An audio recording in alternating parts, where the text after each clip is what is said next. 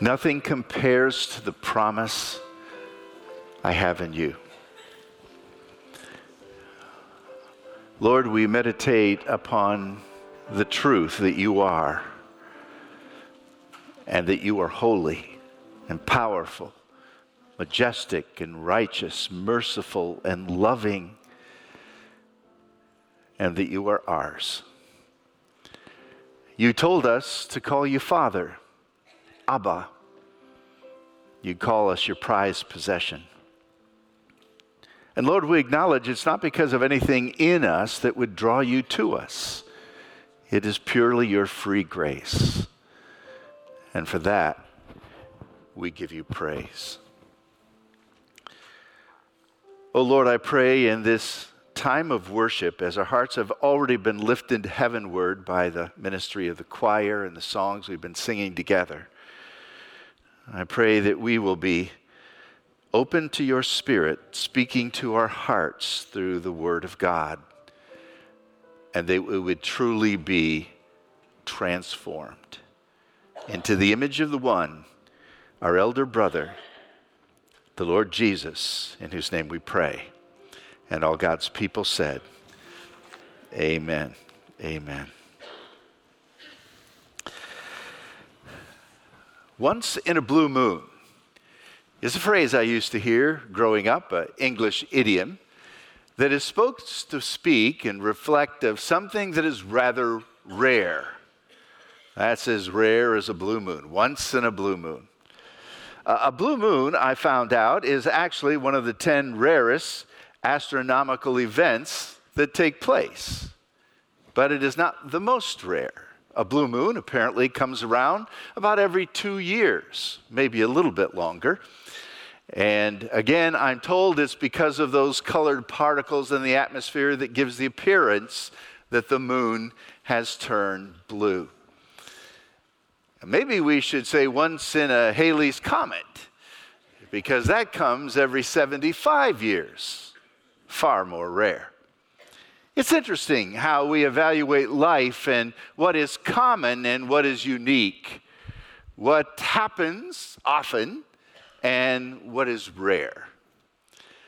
I think in the life of a believer, or let's say just in the life of humans in general, something that is extremely rare is contentment. It was Benjamin Franklin who wrote many years ago, what makes who is rich? Answering the question himself, he said, he who is content. And who is content? Answering the question himself, he said, nobody. And that's maybe closer to the truth than we would like to believe. Contentment. If it is indeed so rare, then we must put ourselves after it, like searching for that precious jewel, willing to sell the field to find the prize. Back in 1648, a Puritan by the name of Jeremiah Burroughs wrote an excellent treatise called The Christian Jewel, the Rare Christian Jewel of Contentment. And he wrote 300 pages on how we need to be content. So when we turn to our study in the book of Hebrews, that is the subject that the author brings up in his very last chapter, which seems somewhat random, but is not. He's reflecting back on things that have been said before, and he wants us to be content. Now, what he's going to do is he's going to talk about desires that destroy us. And we'll begin with verse 5.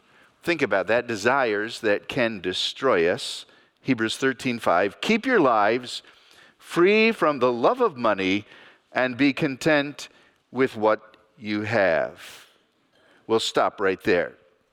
The first desire, and there are two, that can destroy us is this hunger for more.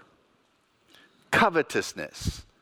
I want more than what I have. And in this particular case, money is mentioned. Those whose lives are not free from the passion and lust and drive to get more money. Could we explain our society with any better words? At least for many. And you don't have to have a lot of money to want more money. In fact, those who don't have money certainly want more, but those who have money want even more than what they have. And this desire begins to consume us. Now, what is interesting in this book of Hebrews is that if you were to go back to chapter 10, the people that the writer is addressing once willingly, gladly gave up their possessions. Let me read it to you. 10:32. Remember those early days? After you had received the light, when you endured in a great conflict full of suffering. Sometimes you were publicly exposed to insult and persecution. At other times, you stood side by side with those who were so treated. And because of your identification with them, you suffered along with those in prison. Get this. And you joyfully or gladly accepted the confiscation of your property. Because you knew that you had better lasting possessions elsewhere. Wow. Now that was their attitude at one time, but we all know that they've moved away from that attitude, and that's why they're being addressed in this epistle we call to the Hebrews. To the Hebrews who believed in Jesus, but now are thinking of chucking Jesus and going back to their old system of works and sacrifices and laws. And so to them he must say, make sure that you are free from the love of money. It's something that binds us. It's something that controls us. And sometimes we don't even know it. Now, there are many Old Testament warnings concerning this. I think of the words of Job, Job 31. He said, if I have put my trust in gold, or said to pure gold, you are my security. If I have rejoiced over my wealth, the fortune my hands have gained. If I have regarded the sun in its radiance, the moon moving in its splendor, so that my heart was secretly enticed, and my hand offered them a kiss of homage, worship, then these also would be sins to be judged, for I would have been unfaithful to God on high. The book of Proverbs is replete with warnings. Don't wear yourself out to get rich. Do not trust your own cleverness. Cast but a glance at riches, and they're gone. For they will surely sprout wings and fly off to the sky like an eagle. Don't trust them. The Apostle Paul says in 1 Corinthians 6, a portion of Scripture we read a moment ago, some people think that godliness is a means to gain money. Paul says that's not the case. But if you are godly and content, that is profitable. Contentment. The things that we pursue are transitory and therefore can never give to us deep satisfaction because we have no idea whether we'll be here today or gone tomorrow. They will break, eaten by the moth, corrupted by the rust, taken by the robber, and we have nothing if that's where our trust is. Even if our trust is in good people, they will be taken from us.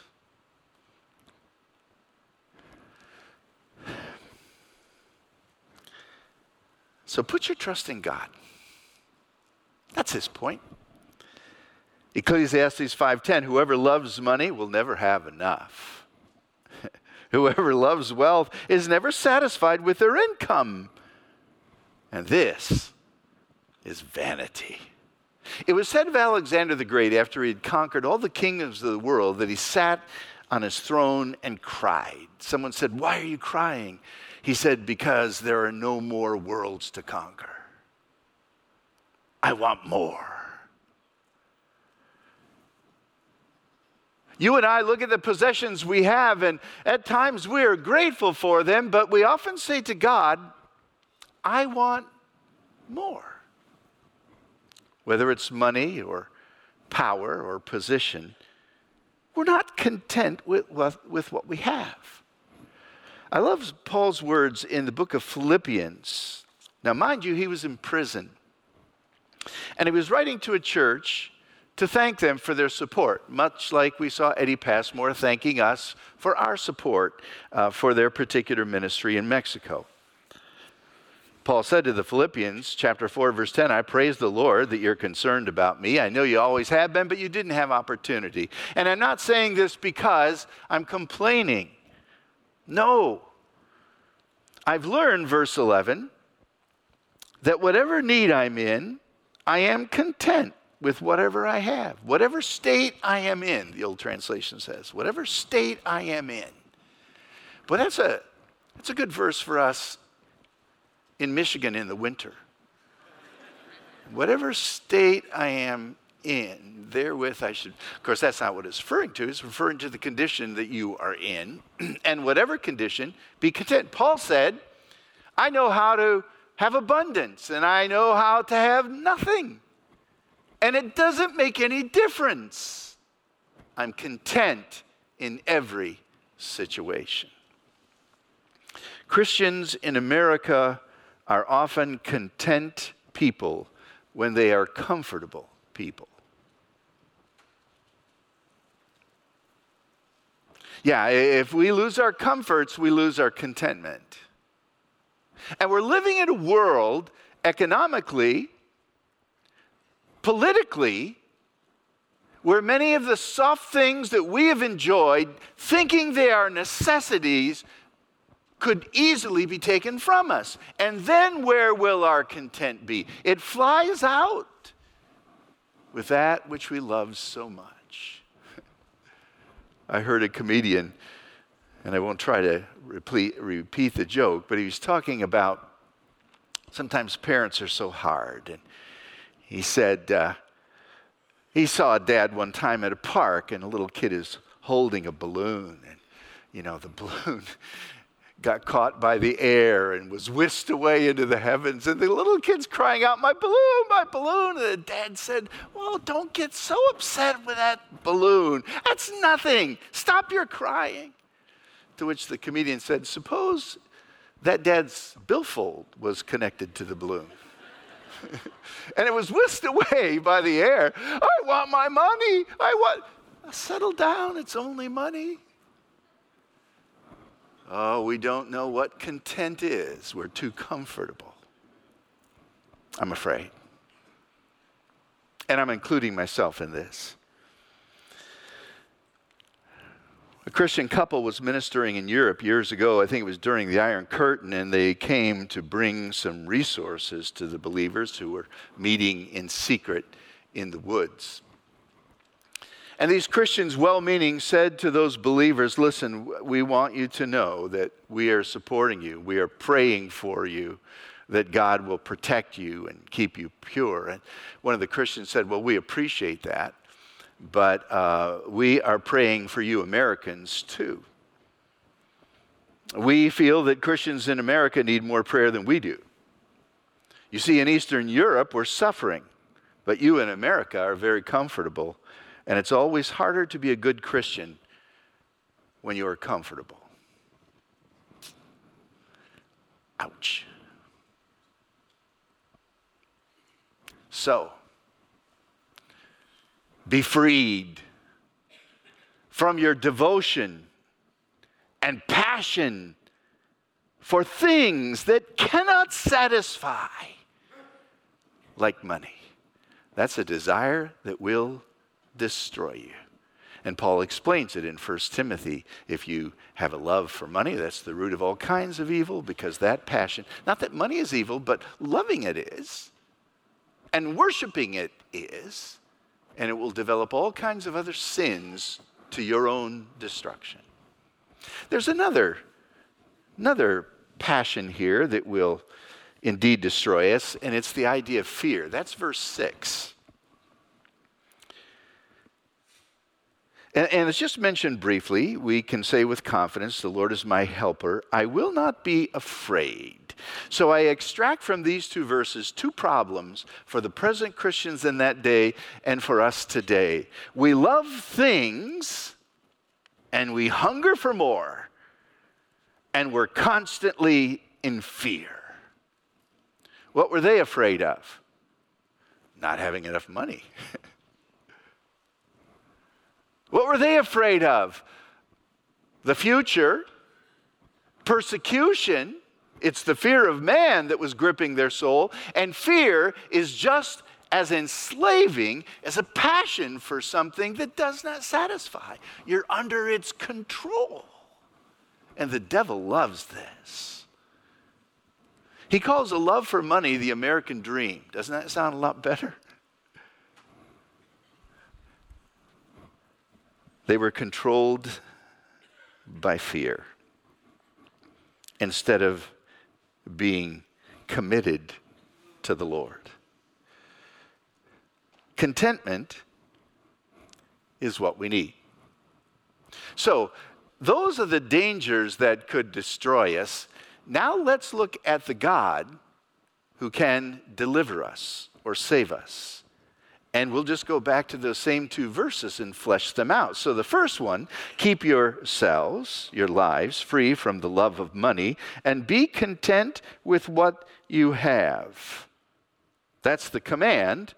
Why should we be content with what we have? Because God said, and this is a quotation from Joshua chapter 1, when Joshua was gaining the authority and the leadership of the nation of Israel and taking them into the Holy Land, what an intimidating task. And God said to him, Joshua, never will I leave you, and never will I abandon you. In other words, let God be enough. Be content with what you have, and you have God.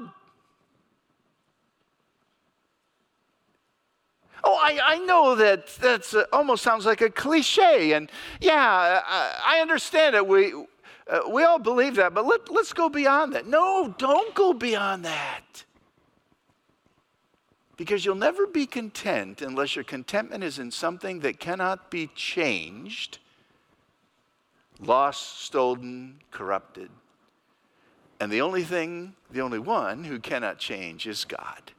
What does it say a few verses later? Jesus the same yesterday, today, and forever. Leave him and you guys are in big trouble because there's nothing constant like Christ.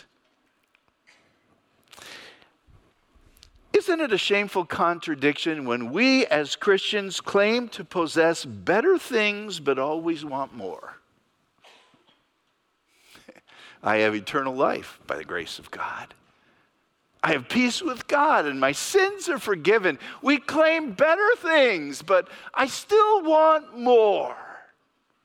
Really? Now, proper ambition does not contradict contentment. Contentment is not fatalistic. Not this attitude, well, que sera, sera, what will be, I'm just going to be content. No, contentment is a joyful peace and rest in the sovereign God who is there. He's emphasizing his presence. We are content in the presence of God. That's the key. Content with him being close by. He is all I need. Let me give you a definition from Jeremiah Burroughs. Christian contentment is that sweet, inward, quiet, gracious frame of spirit which freely submits to and delights in God's wise and fatherly disposal of every situation. That's a great definition. I'll read it again. Christian contentment is that sweet, inward, quiet, gracious frame of spirit, which freely submits to and delights in, and I would say God's presence, as well as God's fatherly disposal, control of every situation. There was a contented bishop many years ago when someone said to him, "What is your secret?" He said, "It consists in nothing more than making the right use of my eyes. In whatever state I am in, and whatever I see that confronts me, first I look up to heaven and remember that my principal business here in this life is to get there." My principal business in life is to get there. In other words, he was shifting his focus from this world, love not the world nor the things that are in the world. If any man loves the world, the love of the Father is not in him. But shift your eyes heavenward. As it says in Colossians, where your treasures are. Look to the one who rules the universe, and he's yours. Let God be enough. Psalm 73, whom have I in heaven but you? And earth has nothing I desire beside you. My flesh and my heart might fail, but God is the strength of my heart and my portion forevermore. Whom have I in heaven but you? And there's nothing on earth I desire beside you, and with you I am really happy. Said the old woman who sat down to a piece of bread in a poor English cottage with only water to drink. She lifted up her eyes to heaven and said, "Oh my, all of this, and God too. Thank you." There's your attitude. I confess to you, I'm too attached to things. And sometimes God says, let me give you a lesson. Let me take that thing away. Sometimes I confess I'm too attached to people. And at times God has taken those people away. In our community at Graham Church, Pastor Mike Hickson died yesterday of a heart attack. And his poor wife, they just lost a child within this year. And I cannot imagine. But no one can say to him, "What are you doing?" And he does all things well. And all things work together. He causes all things to work together for good to those who love God and to those who are called according to his purpose. And so I must love him. And it's a privilege to do so. And I must trust him and live with a contented heart. I'm content in his presence. He said, "I'll never leave you nor forsake you." Very interesting. It's a word, same word that Paul used in 2 Corinthians chapter 4 when he said, "I'm persecuted but not abandoned." God not forsaking us does not mean that God will make everything happy for us. Persecuted, but I'm not abandoned. He is with me. So I am content in his presence, and I am confident in his promise. Now you'll notice in verse 6 that there's another Old Testament scripture, not only from Joshua 1, this time from Psalm 118, verse 6. So we may say boldly, or we may say confidently. Who are we saying this to? I think probably to others, but I think maybe primarily to ourselves. I may say to my weak heart, the Lord is my helper. Presence implies assistance. I am with you, God says. Why are you with me? To help you. The Lord is my helper. Why should I be afraid? What can a mere mortal do to me? Kill me? Yeah, they can do that. They can take my life, but they cannot take my God. They can take my possessions, but God will give me all I need. And he's already given me life that never, ever ends. My faith and trust is in him. Discontent believes that God has kept something back from me that is for my good. I think it would be for my good. And therefore, I am unhappy. Contentment says, all that God has given to me is good, and what he's withheld from me, there is a reason, and I will rejoice. Covetousness is born of doubt. Contentment is a child of faith.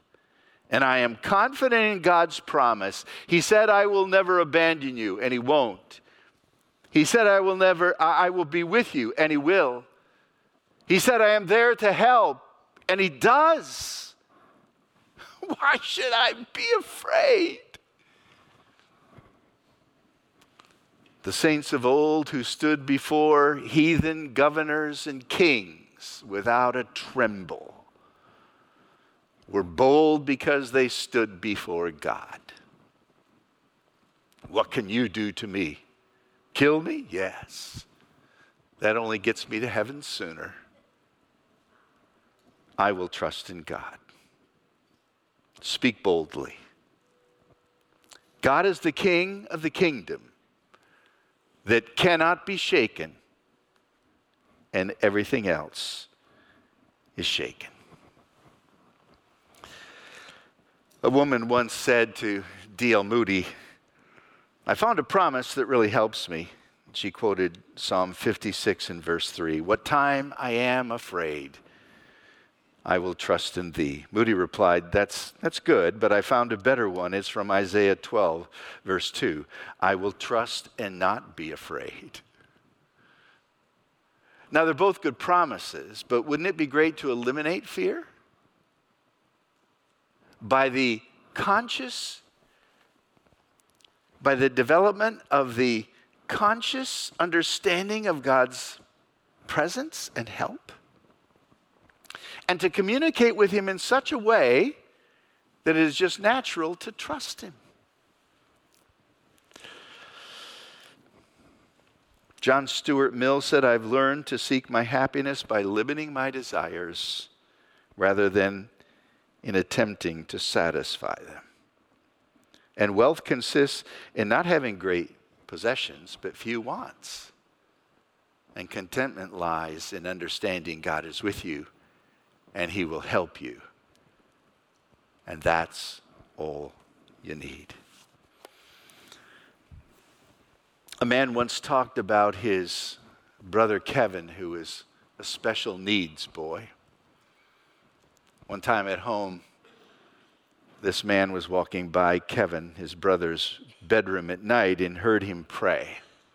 And it made him smile. Kevin was functioning at the level of about a 7-year-old, but he was 6'2" and weighed over 200 pounds. That's the only thing in him that looked like an adult. Kevin was on his knees praying as he did every day. God, are you there? Where are you? And then his brother heard him say, oh, I see, you're under the bed. And his brother went away smiling. It was a source of amusement that night. But long after the humor passed, he began to think of Kevin living in a far different world than his own, both physically and spiritually. Kevin had a rather monotonous life. He was up before dawn each day.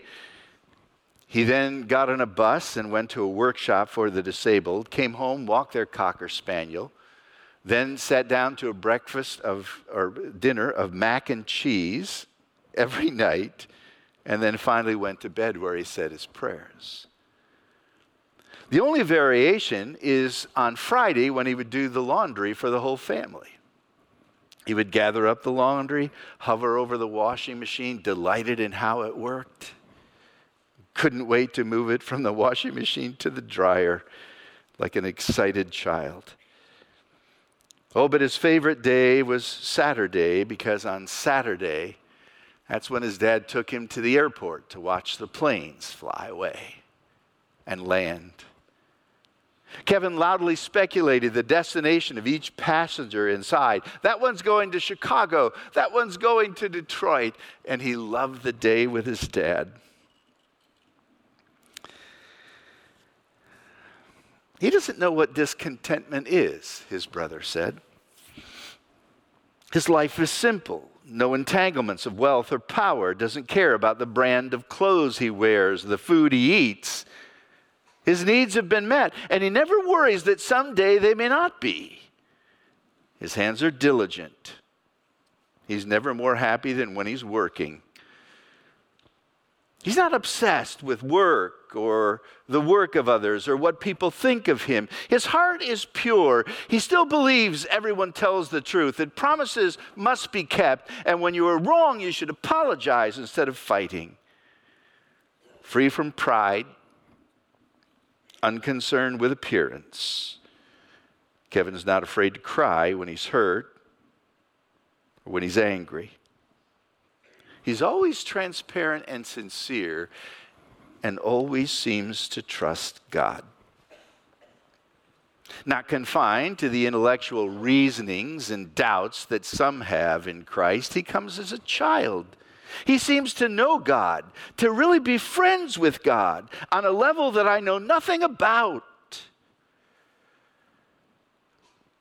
God seems to be his closest companion, and he trusts him. In my moments of doubt and frustration with my faith, I envy the security that Kevin has. It is then that I'm almost willing to admit that he has some divine knowledge that rises above my mortal questions. It is then I realize that perhaps he's not the one with the handicap. I am. My obligations, my fear, my pride, my circumstance become my disabilities when I don't trust God to care for them.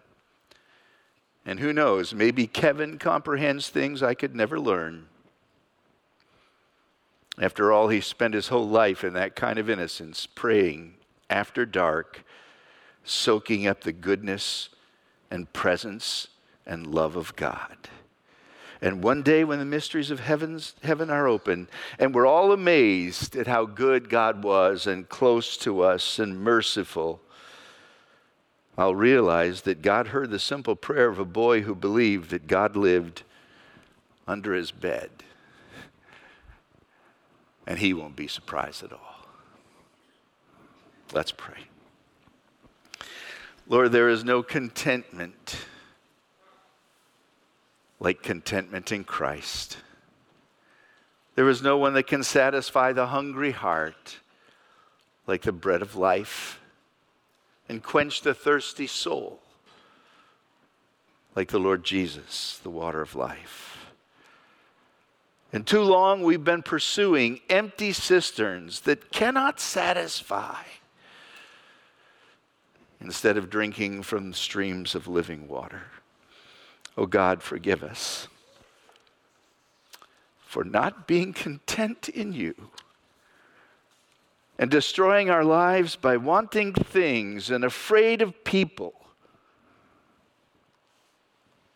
when God Almighty is our refuge. Open our eyes that we might see like Kevin does. In your name we pray. Amen.